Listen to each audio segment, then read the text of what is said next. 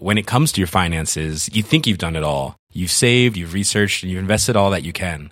Now it's time to take those investments to the next level by using the brand behind every great investor, Yahoo Finance. As America's #1 finance destination, Yahoo Finance has everything you need, whether you're a seasoned trader or just dipping your toes into the market.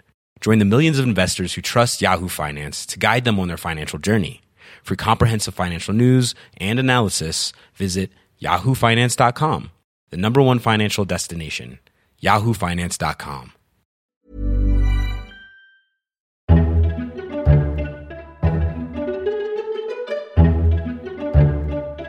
Welcome to FT Politics, your regular discussion on what's happening in Westminster from the Financial Times.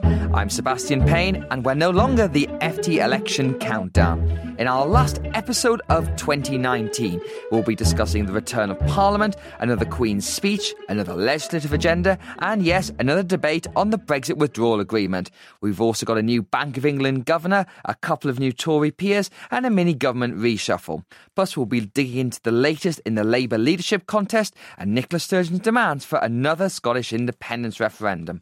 I'm delighted to be joined by our political editor George Parker, deputy opinion editor Miranda Green, columnist Robert Shrimsley, chief political correspondent Jim Pickard, and Scotland correspondent Muir Dickey. Thank you all for joining. And if you find yourself liking this episode of FT Politics, then don't forget to subscribe through all the usual channels to receive it every Saturday morning. We also appreciate a nice review.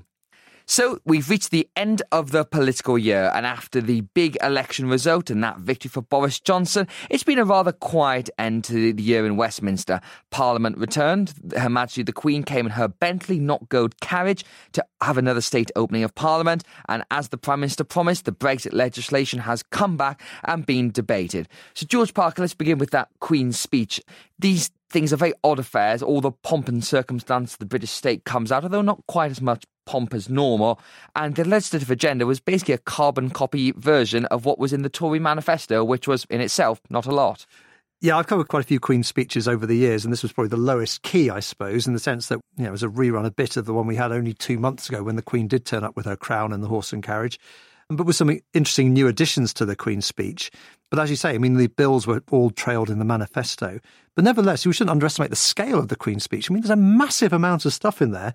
We were used in the Theresa May years to very thin Queen's speeches, and habitually the leader of the opposition would stand up and say the speech is interesting for the stuff that's not in there. This one's interesting for all the stuff that is in there. I mean, it's a pretty broad canvas that Boris Johnson's painting on, not just, of course, the Brexit bill, the withdrawal bill, but 6 bills to help deliver Brexit, but right across the waterfront, whether it's the NHS or sentencing or employment reforms and things like that. So in spite of the fact the Queen wasn't attended by all the usual pomp and circumstance, it was still nevertheless, I think, quite an important moment. Miranda Green, when you look at what the government is planning, obviously the focus for the next 6 weeks is entirely about Brexit and hitting that January 31st deadline, which nobody thinks we're going to miss now. But after that, as George said, there's quite a lot of domestic stuff they're focusing on. So they're going to put this bill forward to put more money into the NHS. Great. They're going to slash business rates for high streets, which Tory MPs have been asking for years, I think, now. But then also kicking off all sorts of reviews. We've got the infamous Constitution Democracy Review. The Fixed Term Parliament Act, thankfully, is going to be repealed. So if you compare it to when Tony Blair came in 97, and one of his big regrets was that they didn't really move quick enough when they had that big victory, Boris Johnson seems to be doing the opposite. Yeah, so the scale of it is, I think, very ambitious. And actually, some of these other things that are not Brexit, you could see them being described as the centrepiece of a programme in other years. So it is an ambitious programme. The constitutional review is clearly the thing that has got people who are not on board for the Boris Johnson project the most worried, because there's a sort of worry that after the Supreme Court ruling the prorogation not legal earlier this year, that this is some sort of prelude to revenge on the Supreme Court itself, and then attempts to rebalance the relationship between Parliament, the executive and the courts. Ramsey, can I just quickly come in on that? There was an interesting moment at a lobby briefing this week on the Supreme Court question where Number 10 was unable to deny suggestions that they might politicise the appointments to the Supreme Court, go down the American route, and that caused a bit of a kerfuffle in the Cabinet, and Robert Buckland, the Justice Secretary, understandably very worried, and very quickly they ruled that out. But a sign of the ambition, I think. Absolutely. And of course, Brenda Hale, who was in charge of the Supreme Court, is about to stand down. So in a sense, her going means that people who thought of her as a kind of figurehead for standing up for the rules is out. And what do they really mean by this review? So that will be, I think, an area of really quite dramatic controversy over the next few months. It's also worth saying that on the NHS, nobody's going to deny that it's good to see more money going into the NHS. But of course, 3.3% annual increase is less than the historical average. So it is not going to solve their political problems with an underfunded, understaffed NHS. And that proved to be, even in the election campaign, something that people still were thinking about right up there with Brexit. So that becomes an ongoing concern. I think on the kind of regional policy, infrastructure spending, that emphasis on high streets, you were quite right to pick that out. You know, people who do focus groups have been telling me for months that the subject of rundown high streets and dilapidated town centres is the one issue that comes up totally unprompted, whatever else they think they're talking to the voters about. If they can make people feel that the places that they live are being cared for again and that local businesses are being given a shout, that will be quite powerful politically, I think. Can I jump in on the constitutional affairs thing for a moment? Because I was at a debate about this the other day, and someone made the very interesting point that if we hadn't known about what had happened in the last 2 or 3 years, actually what the Conservatives have said they're going to do would not seem that extraordinarily contentious at all. So if we view it through the prism of all the recent problems in Parliament and some of the fast and loose ways that Boris Johnson and others have played with the Constitution, it's worrying. But if you actually look at this from the point of view of things that don't work very well, then there's something to be said. The judicial review process, while it's done many good things, it has also tied up government in all kinds of ways and stops government from doing things that it's been elected to do. There's a passage in the manifesto about looking at access to justice, and we know that that's a real problem for a lot of people who don't have the right representation, don't have the right way to use the law to their own advantage as well. The fixed-term Parliament you mentioned, it clearly caused enormous problems within Parliament over the last 2 or 3 years. So although... It didn't actually stop people calling general elections, though, did it? Well, it did leave a situation in place where government couldn't do the one thing it was trying to do and couldn't be brought down either, which is clearly not optimal. And also the whole issue of the unelected House of Lords. I think there are things really worth looking at. And although there are reasons to be nervous, there are also reasons to look at this and say, well, let's see who they put on and let's see how they go about it, because nobody could say that the British Constitution is in perfect state at the moment. I think when you look at the whole package, George, what it feels to me is there's going to be a lot of stuff that happens very quickly at the beginning of this government. So as you mentioned, £1 billion into social care, the extra funding for the NHS, passing the Brexit withdrawal agreement. And then we'll have a bit of a gap as all these sort of reviews and inquiries then start to kick off. So they'll look at social care, and they'll look at the Constitution. So they're going to move quite fast to get those easy wins in. But then there's going to be this down period. But then, as Miranda said, coming back to that point of high streets, that's something a lot of the new Conservative MPs from these red wall seats have said to me, is that people want to have something feel, so they can feel is tangible, is better in their lives. Because that's what Boris Johnson needs to do. Because no doubt when he begins to think about his re-election pitch, it's going to be give me another 5 years to finish the transformation. But he's got to achieve some of those tangible things. And slashing business rates is a good start, but it doesn't solve the big problem about the future of the high street, and the same with social care too. No, I think that's right. You know, to use the jargon, it's that there's a lot of retail stuff in there for people who voted Conservative possibly for the first time, which makes entire sense. And I totally agree with Miranda. You just want to get on with this stuff now as far as you can. A lot of the big reviews that people like us will be talking about, constitutional review, won't bother people in the real world very much at all, and they will take a year or two to play out. I think the thing is that in this situation he's in at the moment, of course, with this 80-strong majority, you want to get on and do as much stuff as you can. But next year, I suspect we'll also be talking about an awful lot of stuff which is out with his control, which will become bigger stories. Obviously, the EU negotiation, the whole question about Scottish independence will be there as well. And the other thing which wasn't talked about much in the election is under the new fiscal rules they set out for themselves, they're operating on an incredibly tight fiscal framework. They've got a lot of money, which we've talked about a lot, to spend on infrastructure, by changing the rules on borrowing, so they can borrow 3% of GDP to splurge on things that will have a real-life impact in the North and the Midlands. But at the same time, the services that people depend upon are going to be really tightly squeezed. The government has about £5 billion worth of headroom on day-to-day spending. That could easily be eroded by a slight downturn in the economy. And then the austerity that people think is over will stretch, and that will have a real impact on people's lives. Now, the other thing we had this week, Miranda, was a non-reshuffle, which was that because there were a couple of gaps in the cabinet resulting from people losing their seats or resigning. And so we had a new Welsh secretary in the form of Simon Hart, who is a very centrist Tory and replaces Alan Cairns, who was basically pushed out of his office over allegations in a rape case in Cardiff. But then the other two, the most curious, was Nicky Morgan, who stepped down as an MP, and Zac Goldsmith, who lost his seat. And magically, they've both been elevated to the House of Lords this week and remain in situ. It's raised a few eyebrows, to say the least, in Westminster. Yes, well, I was pleased to hear Robert defending the constitutional review on the grounds that it might look at the House of Lords. So maybe, these outrageous examples of somebody getting kicked out by the electorate or choosing not to face the electorate and then finding themselves still in the cabinet room. Maybe we won't have to put up with that as British voters in the future.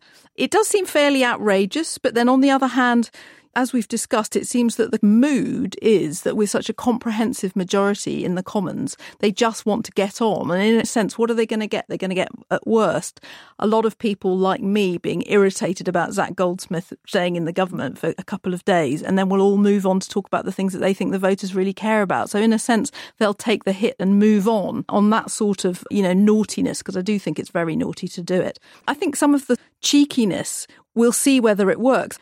We've heard in the last few hours that after the end of January, they're going to try and stop using the word Brexit. It feels extremely outrageous considering we're going to be in these difficult negotiations, as George has said, which will dominate the agenda for the rest of the year. But of course, they're really hoping that the public will just cease to pay attention and cease to care about it because they will feel that Brexit has been done as they promised in the election.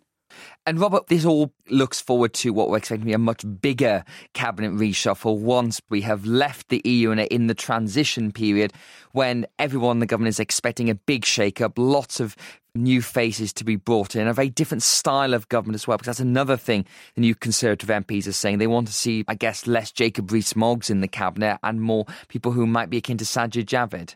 There was only one Jacob Rees-Mogg in the cabinet now, so less is a fairly decisive moment.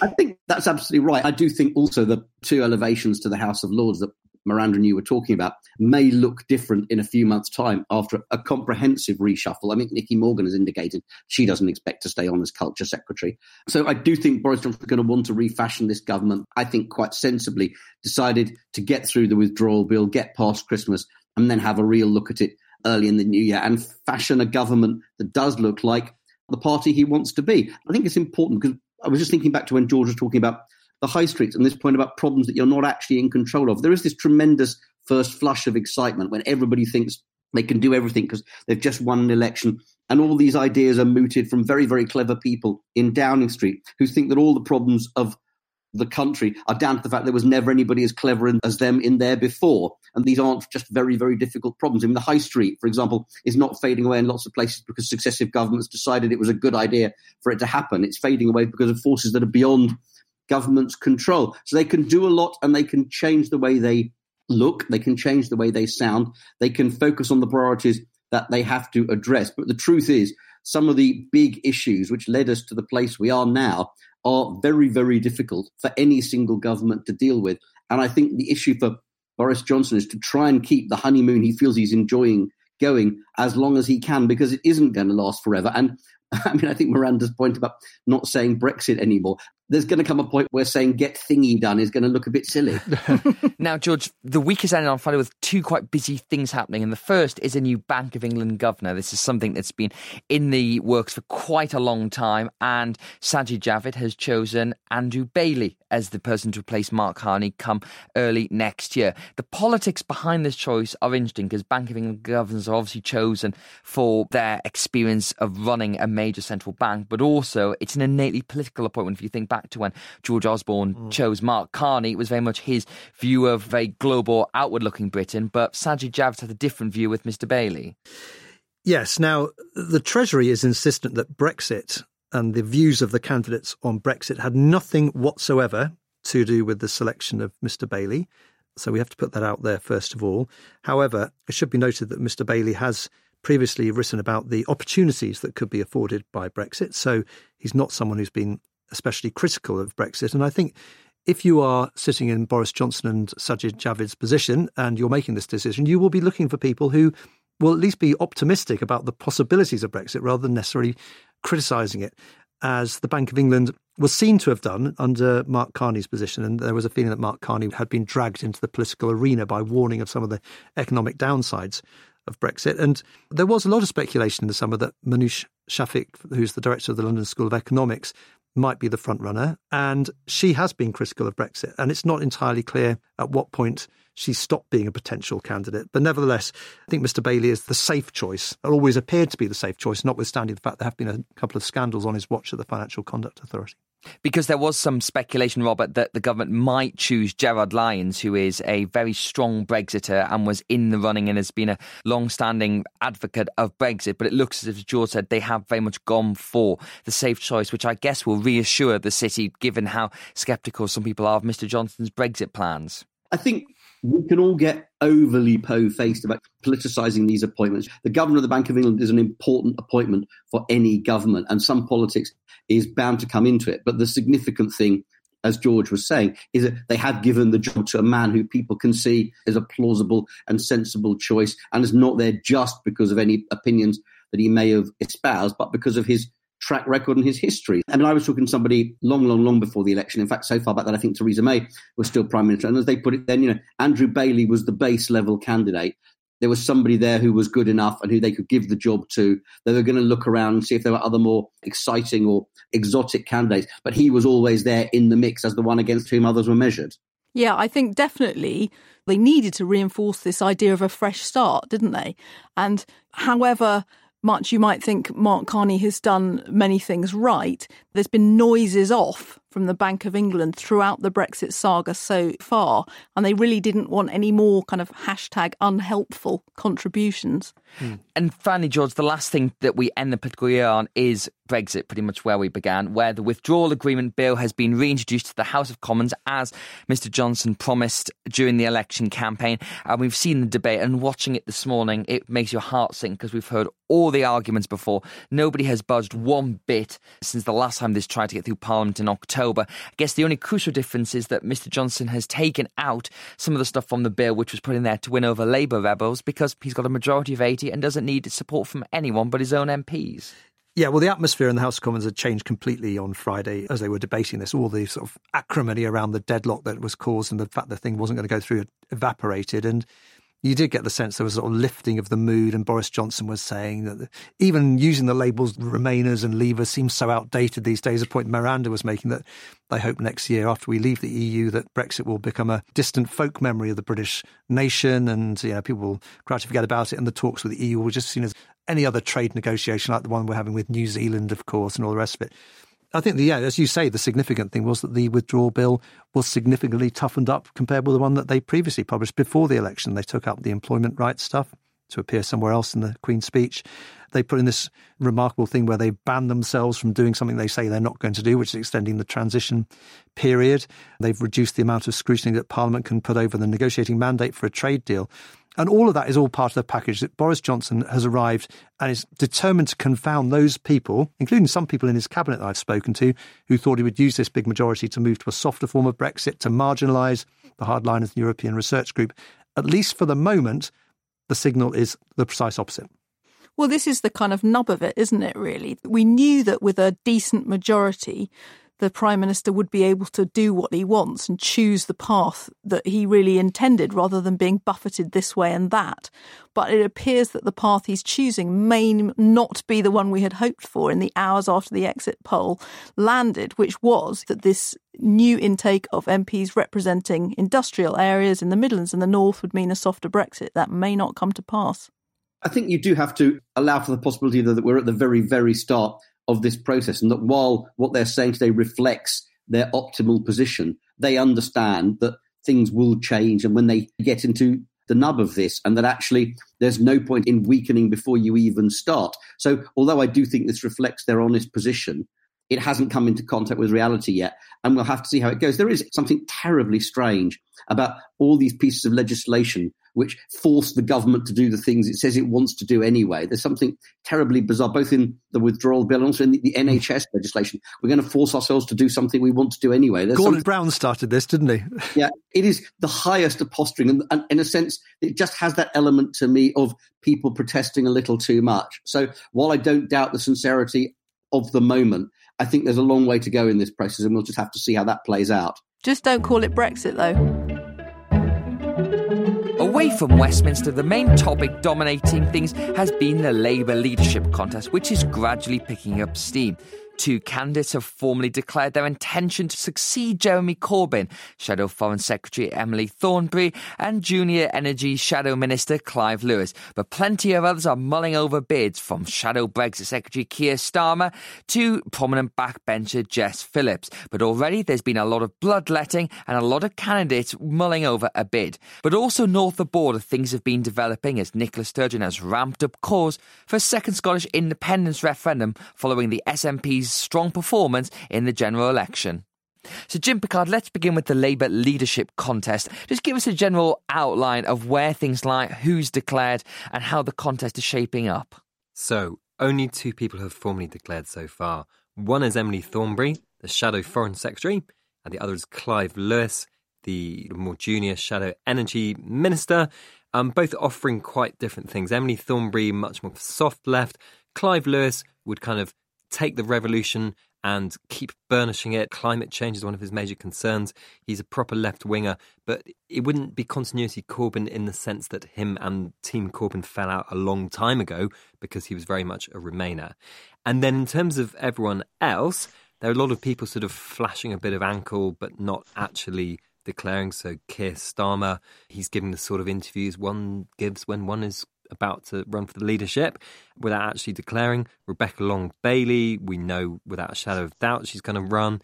And then Lisa Nandy, probably yes. Jess Phillips could be the relatively Blairite dark horse in this contest for the glittering prize of being leader of a totally wrecked Labour Party. It's a bit of a wooden spoon of an award, isn't it? The 2 things that have taken my notice so far in the early days of this contest, Jim, first of all, is how much bloodletting has already happened since the Corbyn victory. Now, some of it's been pent up over the past couple of years of his leadership, while MPs have kept their criticisms of the leader to themselves, just knowing that there was no point because he was very much secure at the top of the party. And the second thing is the sheer number of candidates that you always get a lot of people going to declare they're going to run. If we remember the Tory leadership contest, there were bids by, James Cleverly and Kit Malthouse that went nowhere very fast. But it does show that there is going to be some kind of proper debate, it appears, about where Labour should go next. Yeah, and I haven't mentioned Yvette Cooper, who said that she's going to spend her Christmas thinking about this. And I haven't mentioned Angela Rayner, who's tucking in behind Rebecca Long-Bailey as a kind of running mate for the deputyship. I think we're probably going to end up with a shorter shortlist than the Tories. I mean, that was a ludicrously long one, wasn't it? Other people I haven't mentioned, David Lammy. It could be a fairly crowded field. And what they have to do this time is that, in contrast to 2015, when all you needed was 15% of MPs and MEPs, listeners will remember how Jeremy Corbyn was kind of patronisingly assisted over the line by loads of people such as Sadiq Khan, who didn't for a second, and Margaret Beckett didn't for a second want to be leader, but they just sort of condescendingly thought that it would be lovely to widen the debate and have a token lefty left-winger in there. This time the rules are different. You need a lower number of MPs and MEPs. It's 10%, which is about 22, given the routs that they suffered last week. And then on top of that, they also need 3 affiliates. So, for example, unions. It feels to me like most of the action has been around discussing about Rebecca Long-Bailey so far, because it appears that she is going to be the anointed Corbyn successor. And the question for MPs and the membership is, do they want a decisive break with the Corbyn era, given the election result, or do they take the view of a lot of Mr Corbyn supporters that actually the policies were popular, it was just Brexit and maybe a little bit Jeremy himself? Because it feels like that's where a lot of the debate has been. And then also Keir Starmer as well, who, according to internal polls that were leaked, I think, to ITV's Robert Peston, showed that he's incredibly popular with the party's membership.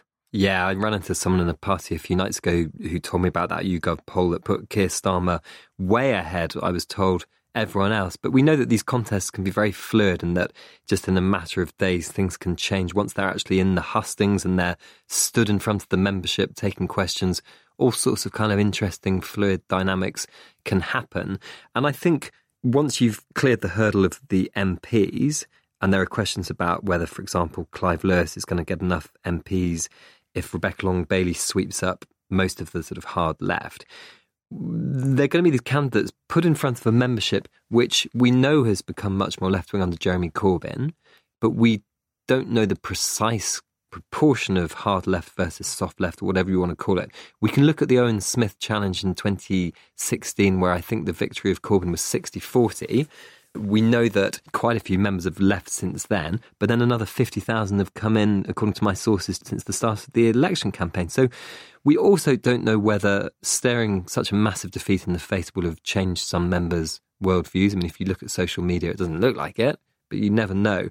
And therefore, the really interesting question for me is, I think we're still going to end up with someone who wants a pretty left-wing agenda, but are they going to go for someone that is the sort of acolyte of Jeremy Corbyn, or someone like Keir Starmer, who would actually not suddenly announce in 3 months' time that he wants to privatise everything and invade the Middle East? He would try and sort of stay true to the vague spirit of Corbynism, but he would probably take things in a more moderate direction in other ways. And the other person, finally, that I imagine our listeners may be thinking about is Jess Phillips, because as you said, she is probably the most Blairite of the candidates, although probably not particularly Blairite if you compare to someone like Alan Milburn from back in the day. She looks almost certainly as if she's going to, and I've seen that Peter Kyle, who was one of the big pro-Remain campaigners, has been urging her to go into the race now. If she did, do you think she's got any hope at all? So on the face of it, you would have thought that she would be a hopeless cause because of all the anti-Jeremy Corbyn things that she has said and done over the years, and she's been openly dismissive and hostile towards the Corbyn project, which, if we believe that the membership is still sort of formed in the image of the great leader, and remember the membership has soared from 200,000 to well over 500,000 since he became leader, mostly people attracted by him. And yet, you know, my personal take on this isn't a prediction, we've stopped doing predictions for obvious reasons, but my view on this is if you look at contests around the world in recent years, it seems to be the interesting people keep winning. So it's not necessarily the more left wing or the more right wing. You look at Macron, he just had a dynamism and an energy and he was interesting. Trump won, he was more interesting. Boris Johnson won because he just had vastly more charisma than all those other Tory candidates.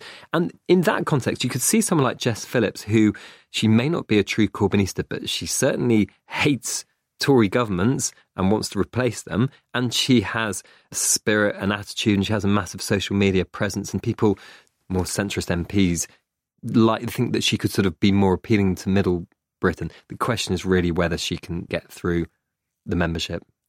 Let's turn to things north of the border now. And ever since the election result, Nicola Sturgeon has hopped on the increased number of SNP MPs to say now is the time to hold another Scottish independence referendum. Now, Muir Dickey, you've obviously been following this for the FT here.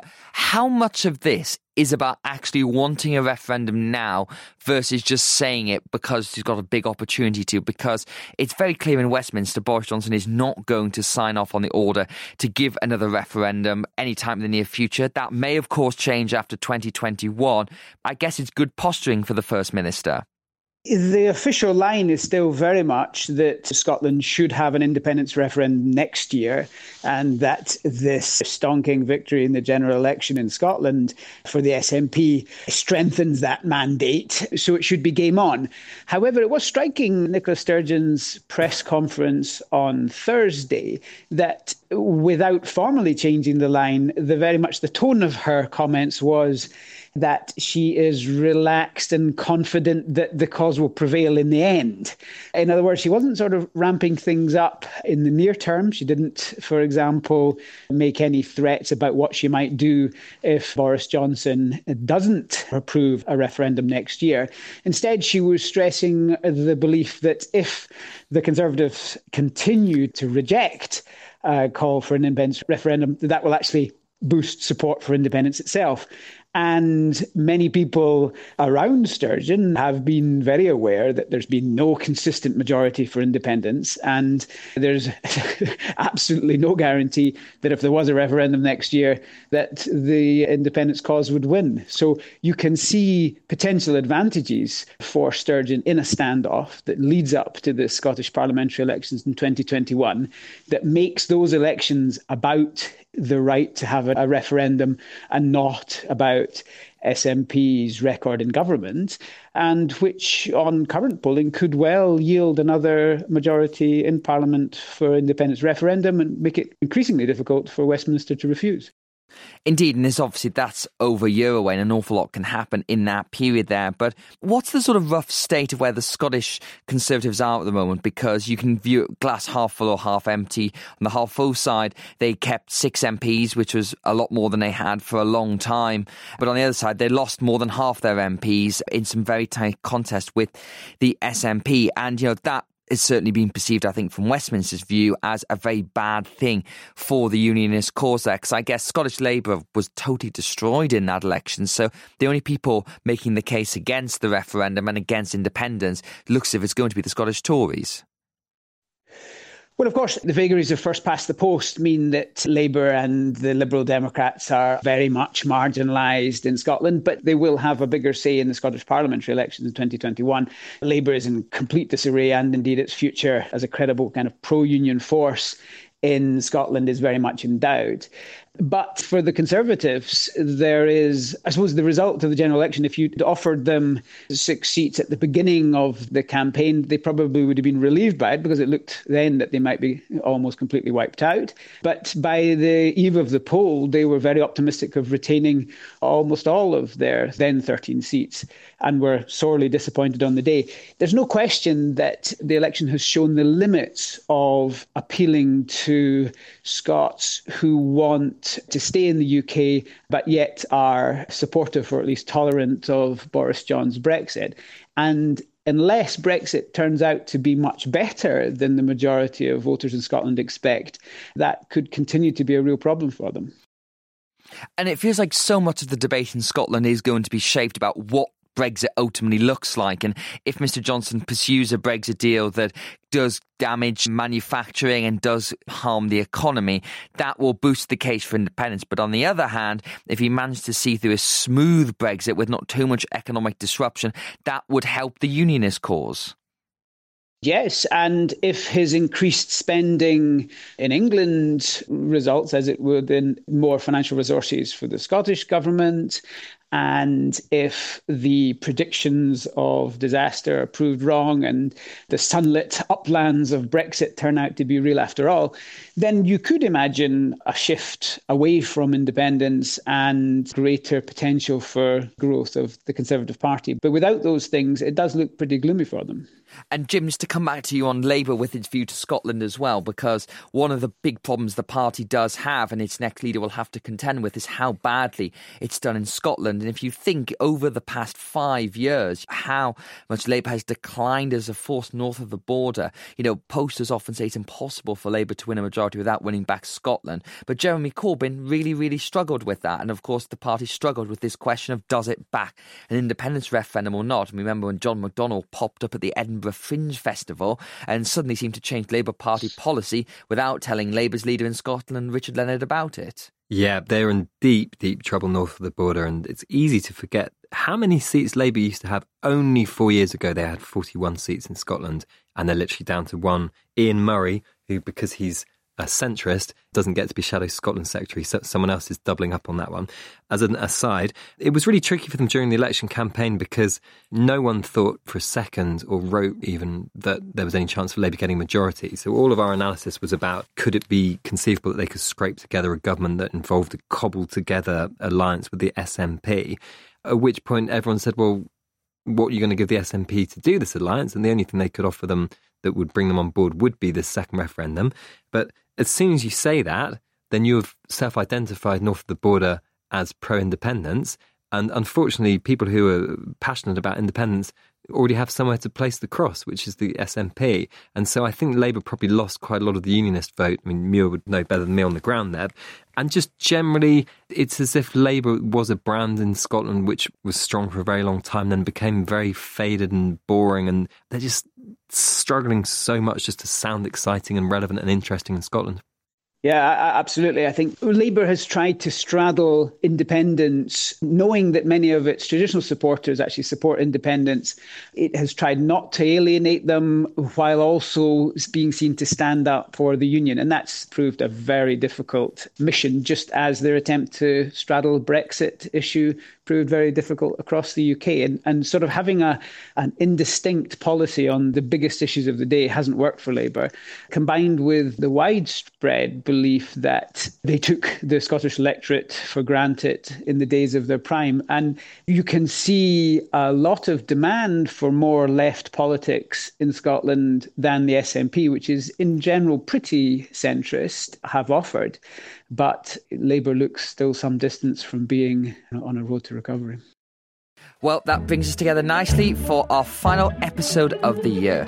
Thank you very much to George, Miranda, Robert, Jim and Muir for joining us. And that's it for 2019. I have to thank all of our listeners and guests for helping us make through one of the most turbulent political years in living memory. But there's also someone else very special to thank, which is our producer, Anna Dedder, who has stood waiting many times for me to be late at the studio, but she's been the driving force behind every single episode of FT Politics, and hopefully she'll be back for more next year. Over the Christmas period, we're going to have 2 special interviews with some departing FT colleagues. Next week, we'll have a discussion with Lionel Barber, who's leaving as FT editor after 14 years in the top seat, talking about the politics he's observed and written about over his 30 years at the paper. And then after that, we'll have James Blitz, our Whitehall editor, who's had a similarly long career at the FT, serving as our political editor, defence editor, diplomatic and Rome correspondent. So do tune into those for the Christmas break for something a little bit more reflective. And of course, if you've liked what you've heard and would like to see some more FT journalism, then do take a look at our latest subscription offers, which you can find as ever at ft.com/offer. FT Politics was presented by me, Sebastian Payne, and produced by Anna Dedder. Until next time, thanks for listening and have a happy Christmas.